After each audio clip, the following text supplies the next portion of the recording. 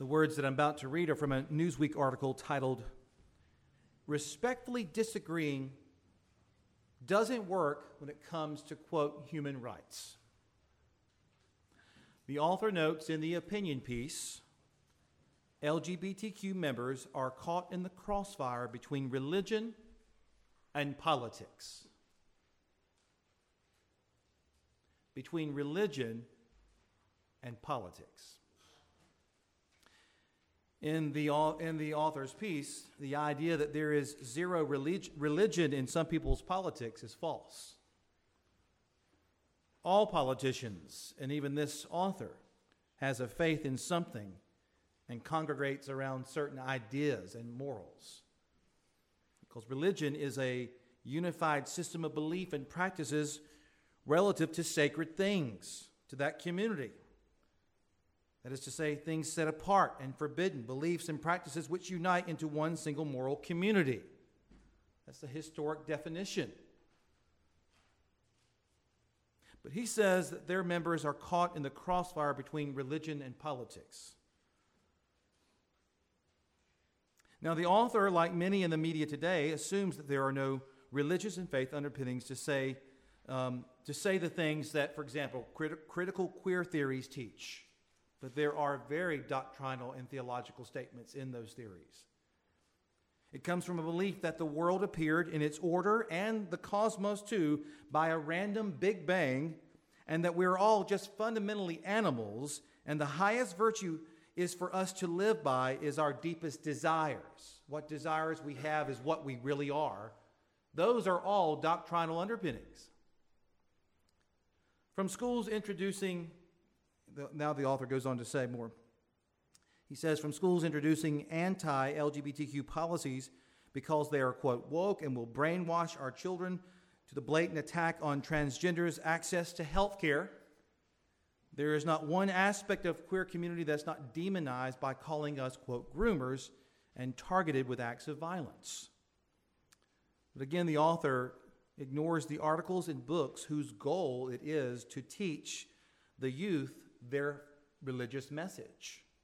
And the author assumes that what he deems health care, billions on this planet consider malpractice and have for centuries. And the author assumes that putting on drag shows where grown men put themselves in debased costumes dressed as seducing women for children does not give off a grooming vibe. He goes on to say, what we continue to see is a fight against progress for humanity, not an opposition of views. Gen Z has especially abandoned the idea of respectfully disagreeing, as our generation is sick and tired of the lack of accountability. The fact that there is an entire political party that thrives on the notion that they reject any differences whatsoever should bother every American, but it doesn't. We then ask ourselves, what will? I fear the only monumental change will come from resistance, end quote. Published this week. What seems to be the wisest thing? Should we be accommodating as people say that that what they have in their desire is their whole identity despite its contrary message to the Bible? Should we just accommodate that in our beliefs? Should we put our heads in the sand and not engage people about our beliefs at all? Obeying God in this world, does that mean feeling no opposition? Where do you feel the world's displeasure because of your faith in God and in Christ Jesus? Hebrews 11, as you heard today, tells us that of those who experience mocking for their faith and obedience. Today, we're going to look at one of those examples, when those who sided with God were mocked, and those who looked at them for their stance with God looked at them with great displeasure. Let's take our Bibles and turn to Nehemiah chapter 2. Nehemiah chapter 2. We're in the Old Testament. Nehemiah chapter 2. Ezra and Nehemiah go together as really one book together, covering the waves of returnees from Babylonian exile. The Jewish people have come back to Jerusalem out of exile, but the city is not holy to the Lord. The Davidic ruler, the Messiah, is not in place. The people's hearts have not wholly been changed, and evildoers have not yet been eradicated. That was the expectation. That's what the prophets proclaimed. The permanent solutions to Israel's problems await completion. And as students of the Bible, we know that scriptures indicate that more will be done by the Creator and covenant-keeping God who governs human events. And so the focus of Ezra and Nehemiah on the city of Jerusalem highlights this place where God displayed his grace, dwelling with his people and making a way through the temple sacrifices for them to worship and live as his people. All this grace and favor prepared the way for God's greatest gift, his Son, from whose fullness we have all received grace upon grace, John said in John chapter 1, and to whom we respond by rising up and serving. So far, Nehemiah, the cupbearer to the Persian king, has been brokenhearted about Jerusalem's condition. He has prayed fervently, and God has made him ready now, as we looked at last week, to ask the king for permission to go and rebuild the city walls, and the request was approved. So now we're in chapter 2, verses 9 through 20. Let's pick up and see what happens next. So everything looks like it's heading in a good direction. The open doors, right? Go. Get the timber. Here's the letters of recommendation. All of that for you to go and do this task. Let's read now chapter 2, verse 9. I went to the governors of the region west of the Euphrates and gave them the king's letters. The king had also sent officers of the infantry and cavalry with me. When Sanballat the Horonite and Tobiah the Ammonite official heard that someone had come to pursue the prosperity of the Israelites, they were greatly displeased. After I arrived in Jerusalem and had been there 3 days, I got up at night and I took a few men with me. I didn't tell anyone what God had laid on my heart to do for Jerusalem. The only animal I took was the one I was riding. I went out at night through the valley gate towards the Serpent's Well and the Dung Gate, and I inspected the walls of Jerusalem that had been broken down and its gates that had been destroyed by fire. I went on to the Fountain Gate and the King's Pool, but farther down it became too narrow for my animal to go through. So I went up at night by the way of the valley and inspected the wall. Then, heading back, I entered through the valley gate and returned. The officials did not know where I had gone or what I was doing, for I had not yet told the Jews, priests, nobles, officials, or the rest of those who would be doing the work. So I said to them, "You see the trouble we're in? Jerusalem lies in ruins, and its gates have been burned. Come, let's rebuild Jerusalem's wall, so that we will no longer be a disgrace." I told them how the gracious hand of my God had been on me and what the king had said to me. They said, "Let's start rebuilding." And their hands were strengthened to do this good work. When Sanballat the Horonite, Tobiah the Ammonite official, and Geshem the Arab heard about this, they mocked and despised us and said, "What is this you're doing? Are you rebelling against the king?" I gave them this reply: "The God of the heavens is the one who will grant us success. We, his servants, will start building, but you have no share, right, or historic claim in Jerusalem." This is God's word. Amen. This passage is framed on both sides by mocking and displeasure and opposition to Nehemiah, who was merely seeking to see Jerusalem exclusively worshiping God alone. That's it. So let me ask some questions here. Do you desire comfort over obedience?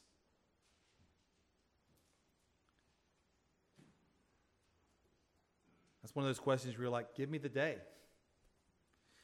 Are you upset about the culture today more than you are about your own walk with God and about the edification of his church?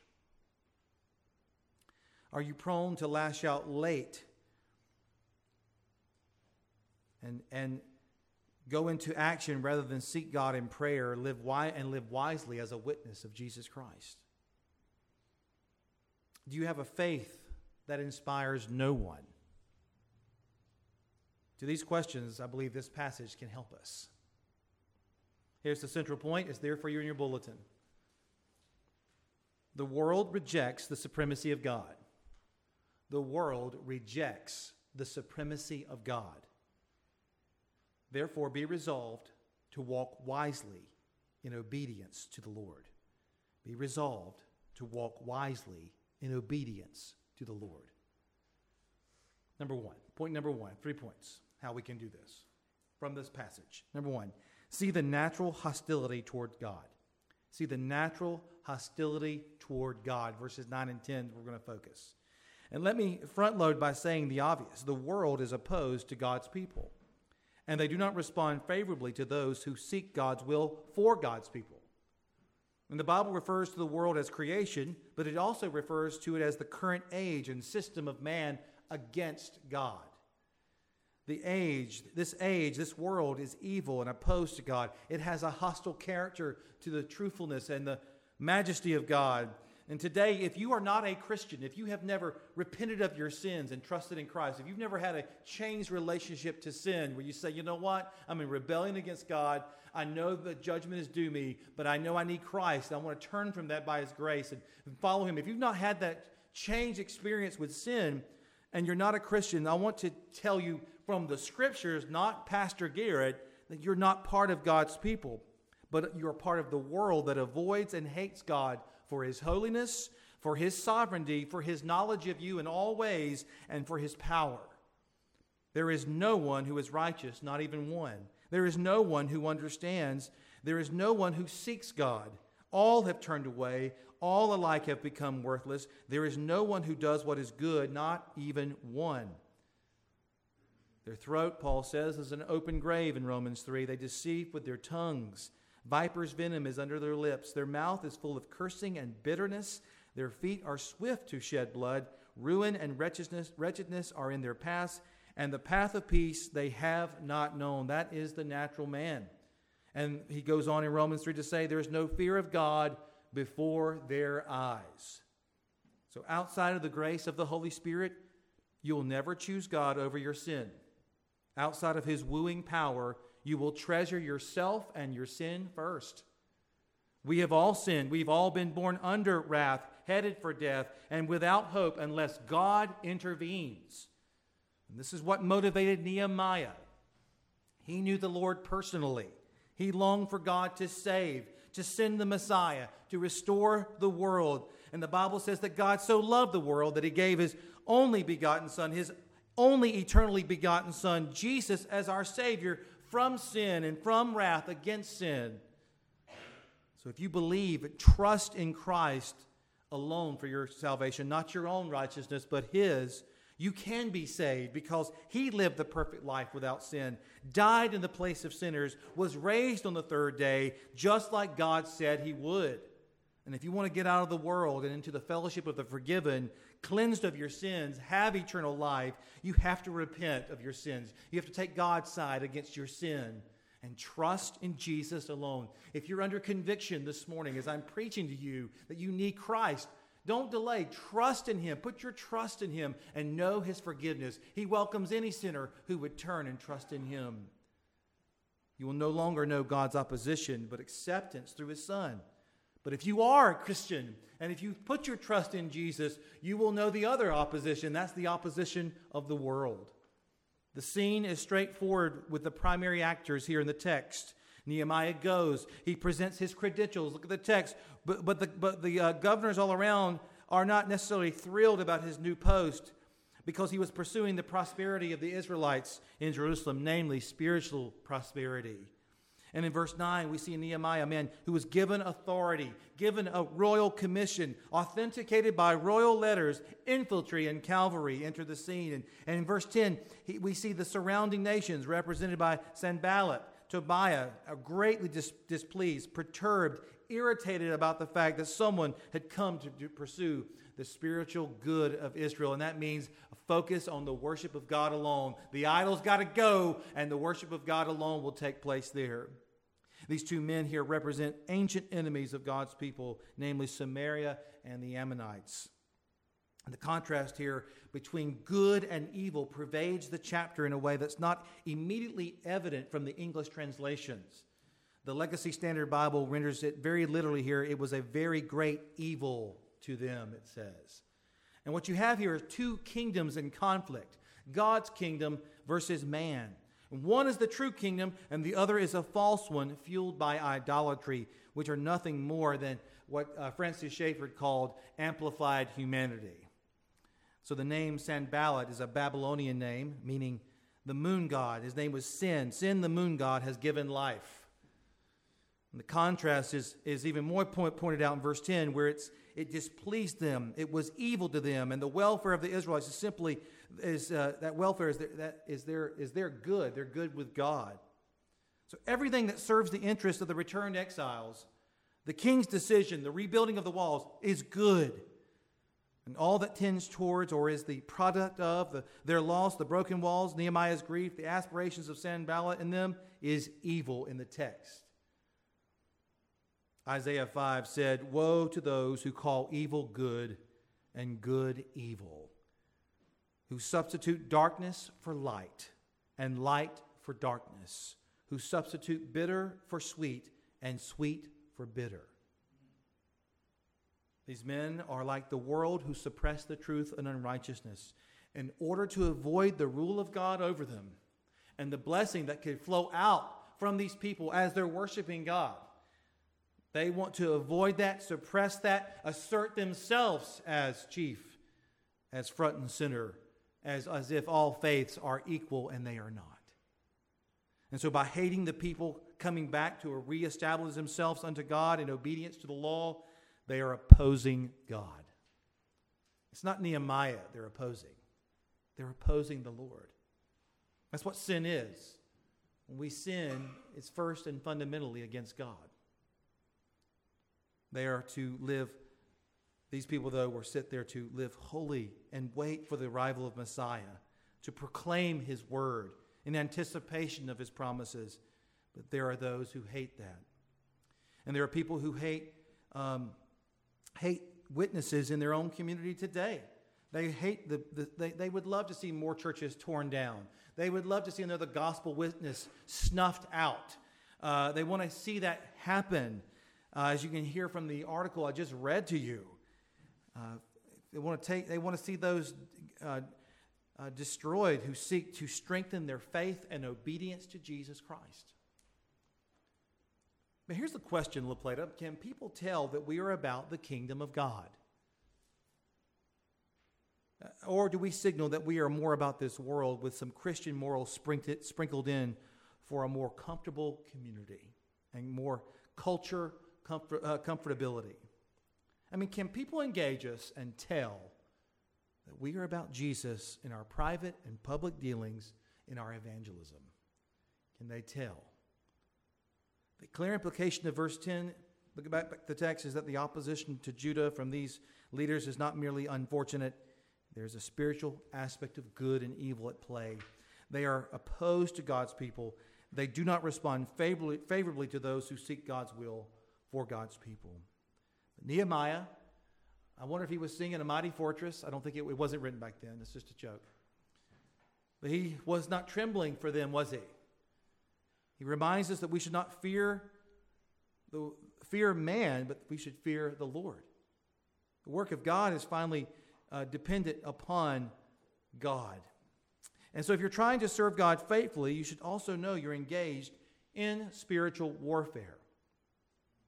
Everything that tends to your victory in obedience is good. Everything that tends to your defeat in disobedience is evil.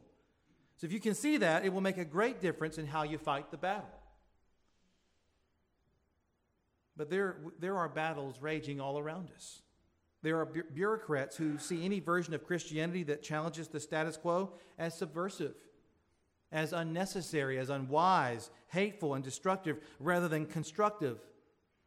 And there are so-called Christian leaders out there today who, just like the world, are very convinced of their worldly wisdom and how they skip over the Bible, they cherry pick it, downplay the Bible, undermine it like Andy Stanley has recently again, and even outright teach people to reject the plain teachings of God's Word. They become a Sanballat to the people of God who are seeking to march in faithfulness. The enemies here are not happy because with the rebuilding of the walls comes the potential for exclusive worship of God alone, and God's worship and exaltation is threatening to those who want to worship themselves. It convicts them of their sin, and people don't want that. Men love darkness rather than the light. Their worship of money, pleasure, their idolatry, it impacts them, and it could be a hindrance, as it was to these ones in opposition to Nehemiah. It offends people. It offends people when we stand on the exclusive claims of His Word. It offends people when we stand on the exclusive claims of Christ. The one who has the Son has life, eternal life. The one who does not have the Son of God does not have eternal life. 1 John 5, verse 12. It offends people when I fence the Lord's table on Communion Sunday. Friends, the holiness of God says to every sinner, if you remain in the world against Christ and in unbelief, you shall not pass. So Nehemiah is our model here, a model for us here for our time, because we see the hostility here. We expect it. We expect it. We expect it towards Jesus Christ. But friends, what I want to compel you to do today is pick a side. Choose a side. At some point, you're going to have to choose sides. The world rejects the supremacy of God. Be resolved to walk wisely in obedience to the Lord. Point one, see the natural rejection towards God, the natural world towards the Lord. Number two, see the carefulness that is required. See the carefulness that is required. And we're going to look at verses 11 through 16 now. You look at that section. Recently, there was quite a stir over Deion Sanders, a.k.a. Coach Prime, one of the greatest athletes in American history. Only guy who ever played in a NFL game and the World Series the same week, okay? Not many have ever done that. I think he's the only one, by the way. There was a stir over Sanders, Coach Prime, they call him, in his opening speech to the current University of Colorado football team, where Prime had just got hired. And I like many of you, if you saw it, you probably got a kick out of it. He made it very public. I know there was things that happened behind the scenes, but it was very public, as he always has been his whole career, with one refrain: I'm coming. I'm coming, is what he kept saying. I'm coming not just to show up, but to show out. I'm coming to kill it, not just to kick it. I'm coming to restore, replace, and re-energize, the coach said. Well, very public. I mean, that's just Coach Prime's whole life has been that way. And you would think that with the momentum and the papers and the cavalry that Nehemiah had, maybe he would have come in with great open boldness and publicity, but that's not what he does here.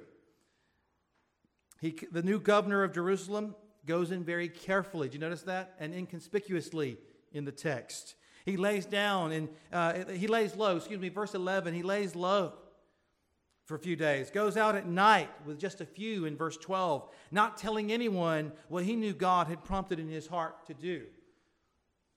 So while we do not believe in extra revelation like the Bible, we do believe in the prompting and conviction of the Holy Spirit. The Lord had prompted Nehemiah in his heart. So get the picture. The handful of people go out inconspicuously at night. They survey the parts of the city where the wall is down.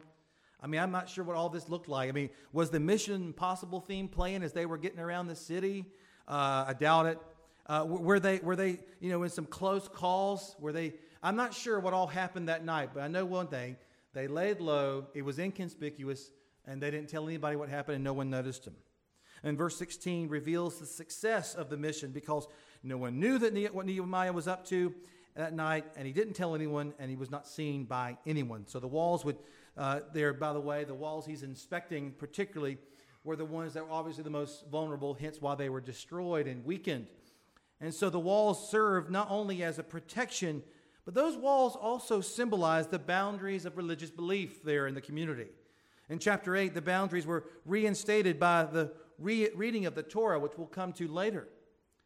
So, beloved, if we're going to march forward, here's what we learn from this. If we're going to march forward as effective workmen in the ministry, we need to learn the path of carefulness as seen in the life of Nehemiah. There's wisdom we learn from observing Nehemiah's carefulness.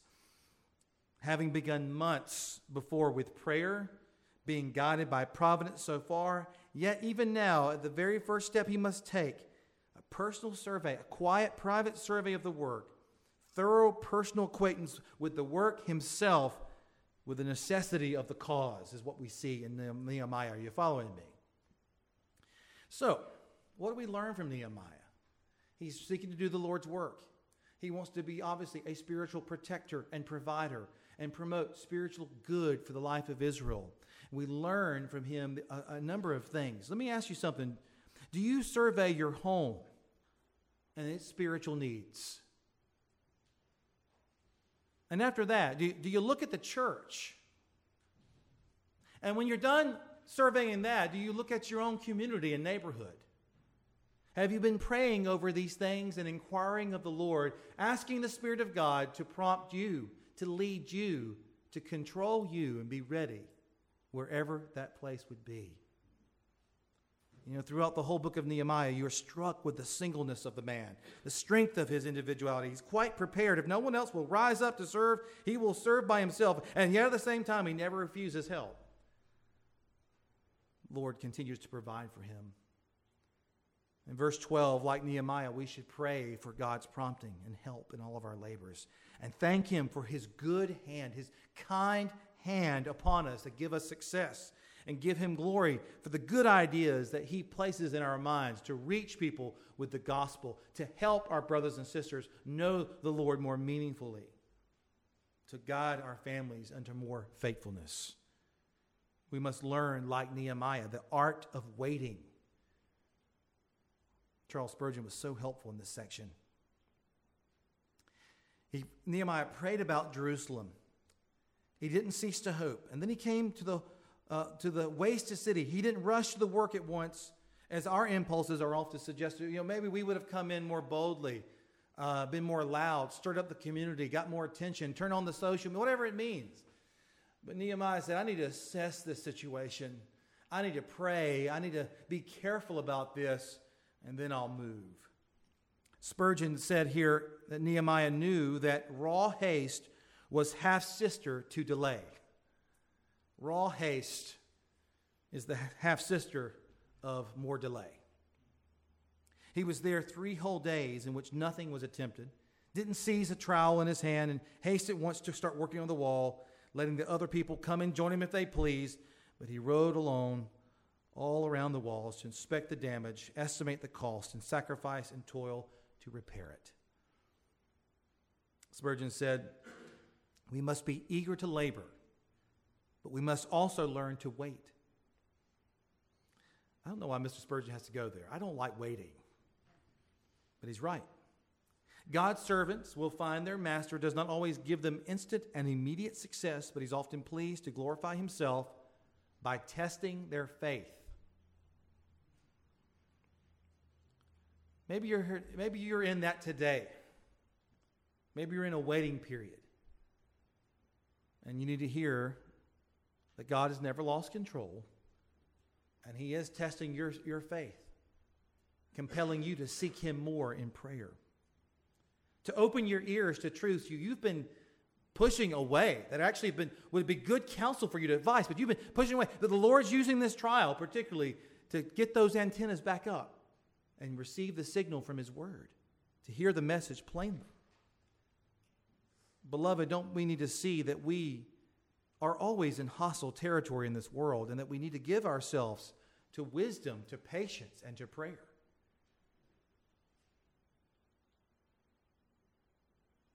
I mean, are we going to be better disciplers in our homes by being minimally involved in our churches? Are we going to miss good opportunities to share the gospel and show the love of Jesus by neglecting his word, neglecting prayer, and neglecting church fellowship? Aren't we going to miss good opportunities? Don't you know how we are prone to get beat down and discouraged? We should pray for grace, for the grace to be a person of faithfulness, and that God would raise up more Nehemiahs in the life of the church. The world rejects the supremacy of God. Be resolved to walk wisely in obedience to the Lord. Number three. Remember how provisional God is. Remember how provisional God is. Verse 17 and 20 through 20. Don't answer. I want you to think in your head, who is the most encouraging person you know? In my life, it's both my wife and several friends by God's grace. And these people, just like you, in the text that he's addressing in verses 17 through 20, need encouragement in the Lord. Not in their feelings, but in the truth about God. They need encouragement in the Lord. The feelings will come. The truth needs to come first. So after surveying what was completed, you can see in the text, he gave an honest assessment. And you can feel the heart of Nehemiah as he gives the assessment, right? I tried to slow down and read it carefully to you. Can you imagine when they saw Nehemiah, the newly appointed governor of Jerusalem, taking the time to address the situation that already was like a wash of encouragement over them? That's why one of the most important ministries you have in this church is seeing and being seen. So someone can actually see you and talk to you, and you can see them and talk to them. See that discouraged mother. See that discouraged husband. See that discouraged young person and care for them and say, I see what's going on. How can I help you? How can I encourage you in the Lord today? Nehemiah he sees it all and he tells them. Wow, he saw that? I wonder if there were any tears there that day.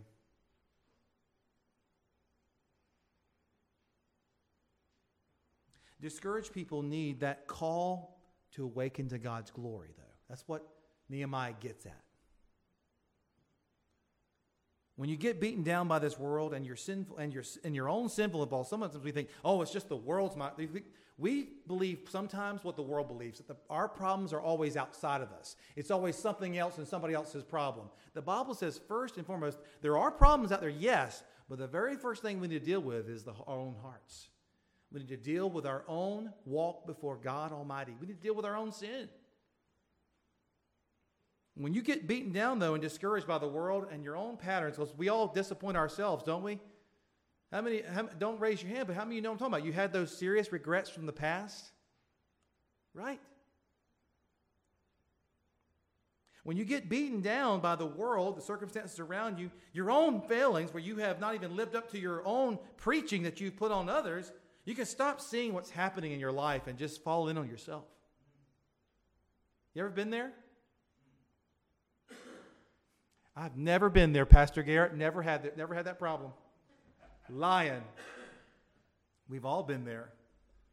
We've all had self-pity. And if someone is dealing with many issues, you can see that they begin to let themselves go. And look here, they let the city go. They probably let their houses go. It's not looking good. It's like one of those reality shows where someone has to go into the home and help the person, like your place is falling apart. Why are you hanging on to these things from the 80s? You know, what's this bad food that you refuse to throw out even though it's spoiled 2 years ago? You know, they need someone to call them, help them. They're dealing with issues. They let themselves go. And they need someone to call them not to themselves, but to God. Zeal for the Lord. He calls them, those able Jewish people, to action in the rebuilding of the walls of Jerusalem. You see the trouble we are in, he says. Jerusalem lies in ruins, and its gates have been burned. Come, let us rebuild Jerusalem's wall, so that we will no longer be a disgrace. Verse 18, I told them how the gracious hand of my God had been on me and what the king had said to me. Praise the Lord. He was to face many problems and much opposition, but his sense of divine direction gave him confidence. Friends, when we have God's word to march forward in obedience, we can walk in great confidence, beloved. I don't know what God wants me to do. Are you kidding me? He's called you to live a holy and sanctified life. First, to trust in Christ and follow Him. And second, to live a sanctified life. To walk in the fellowship of the saints. To share the gospel. To adorn the gospel with your lives. It's not some vague thing. It's really plain. He was humbly aware that it was God who had entrusted this project to him, who would give him the wisdom by which it would be accomplished, and his mission was to restore Jerusalem to an environment pleasing to God, where the people are walking in obedience. So the people here need to hear something like this. Hey, this is not right. Let's go serve the Lord. His hand has always been on us. Let me tell you how. Don't you need that Christian friend in your life? Nehemiah's declarations expressed conviction, so they brought conviction. Jerusalem rallied to resist invasion, clearing off the rubble and getting to work. This is what's going to happen. But let me remind you that discouragement is one of Satan's strongest weapons. Discouragement is one of Satan's strongest weapons. Because from that discouragement will come all kinds of other problems. You'll begin to give in to, I don't know, let's just pick them out. Envy, lust, bitterness, malice, rage. The list could go on and on. A discouraged Christian is not a small thing, church. We should take it seriously. There's been times I've gone to the church on Sunday night and said, hey, I need some volunteers to make a phone call, to reach out, to make a visit. That's me saying there's real discouragement happening there, and Satan is working to really hurt this person. We need to be the church and go care for them. By the grace of God and the strength of God, the work can go on. Nehemiah, like Moses, like Paul, like Jesus, showed himself to be a man here. A man rooted in the Word of God. My prayer is that God would fill our churches with men like this. If we get men like this, watch how it will impact the women of the church. Men passionate about God's glory? Come on. So men in this church, are you men of conviction? And men who have their hope in the Lord? Could you offer words of encouragement like Nehemiah when the time is right? Or men, does your wife have to throw you 10,000 hints to get you to think about spiritual things?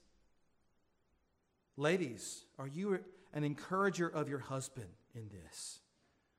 Or are you a Job's wife who needs to repent? Boys in the room, our world fears strong men of character in the Lord.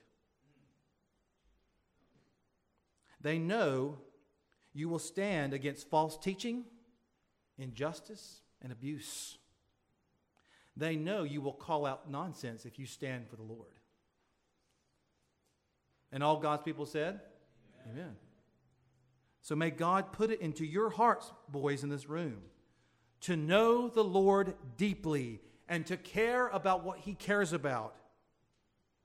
If you won't help in that, I'd love to help you.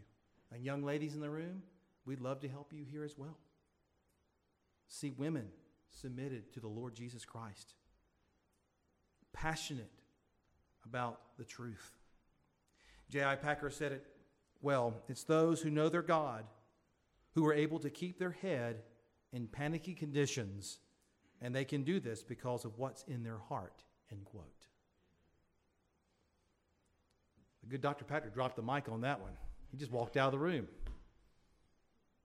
This is not just intellectual orthodoxy, but you can see in Nehemiah a tireless, all-absorbing passion for the closeness to God Himself. Only this explains the sense of God's power that radiates in these kinds of people's lives. The steadying shrewdness of things they say, their gift of imparting new hope to those who've lost hope. Don't you want to be this kind of Christian? People in the church who have stopped desiring growth in the Word and knowledge of the Lord God are concerning as it pertains to their salvation. I meet a lot of people who tell me I'm a Christian, but they'll say things like, I just don't really read the Bible. I know I should. I really need a 10-minute sermon, you know. I'm not joking. I've encountered that even this last week. Have you considered reading up on this to get better as a Christian in this particular way? No, it's not what I'm going to do. That concerns me.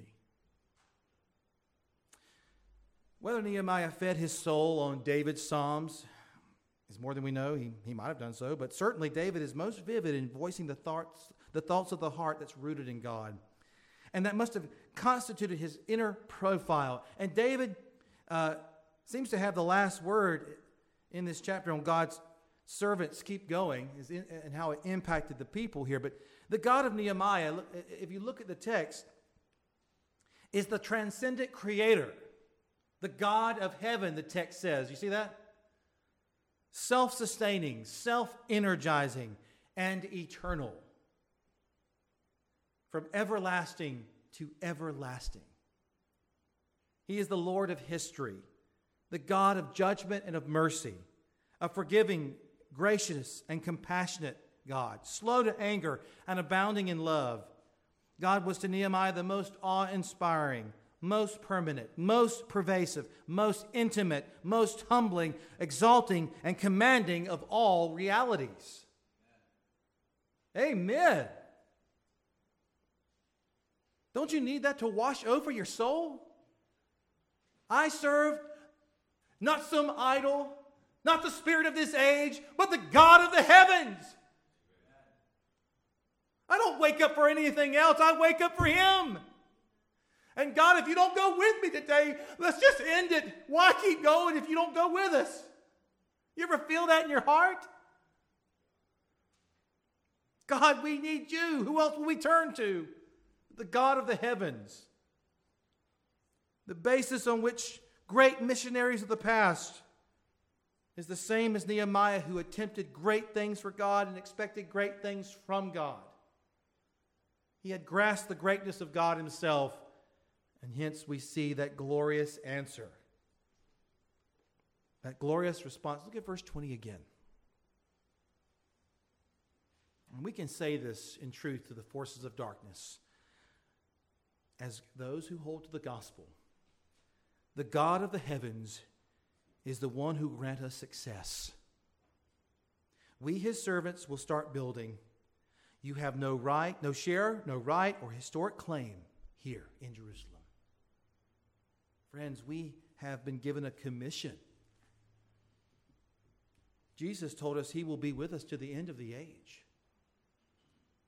God is building His holy people, His holy city, His holy nation in Christ Jesus. We don't need to shrink back with the gospel. We need to be more bold with the gospel.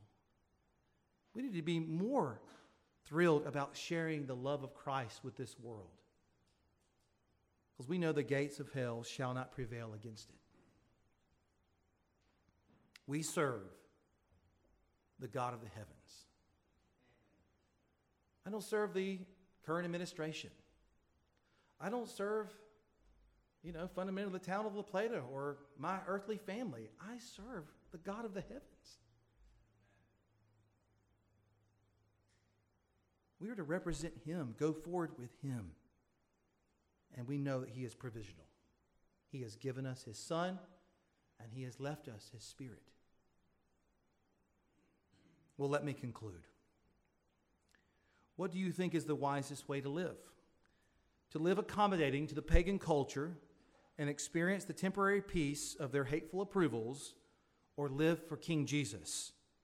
Experience temporary sorrows, but know the peace of God forevermore in unending joy in Christ Jesus. Two ways to live again. Let's pray.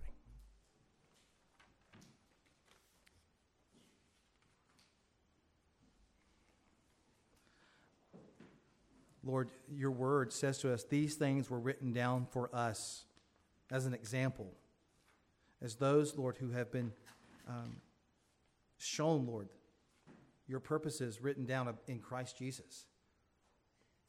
And our hearts are helped. We're so helped to hear Nehemiah's spoken word recorded here. The God of the heaven is the one who will grant us success. Lord, we know that's true because Jesus has been raised from the dead. Help us to focus on that more and get our eyes off of ourselves. Lord, calls us to love our enemies, to speak the truth in love, and to be salt and light in this world. We need your grace. We won't march forward in this battle without your help and your equipping, Lord. In Jesus' name, amen.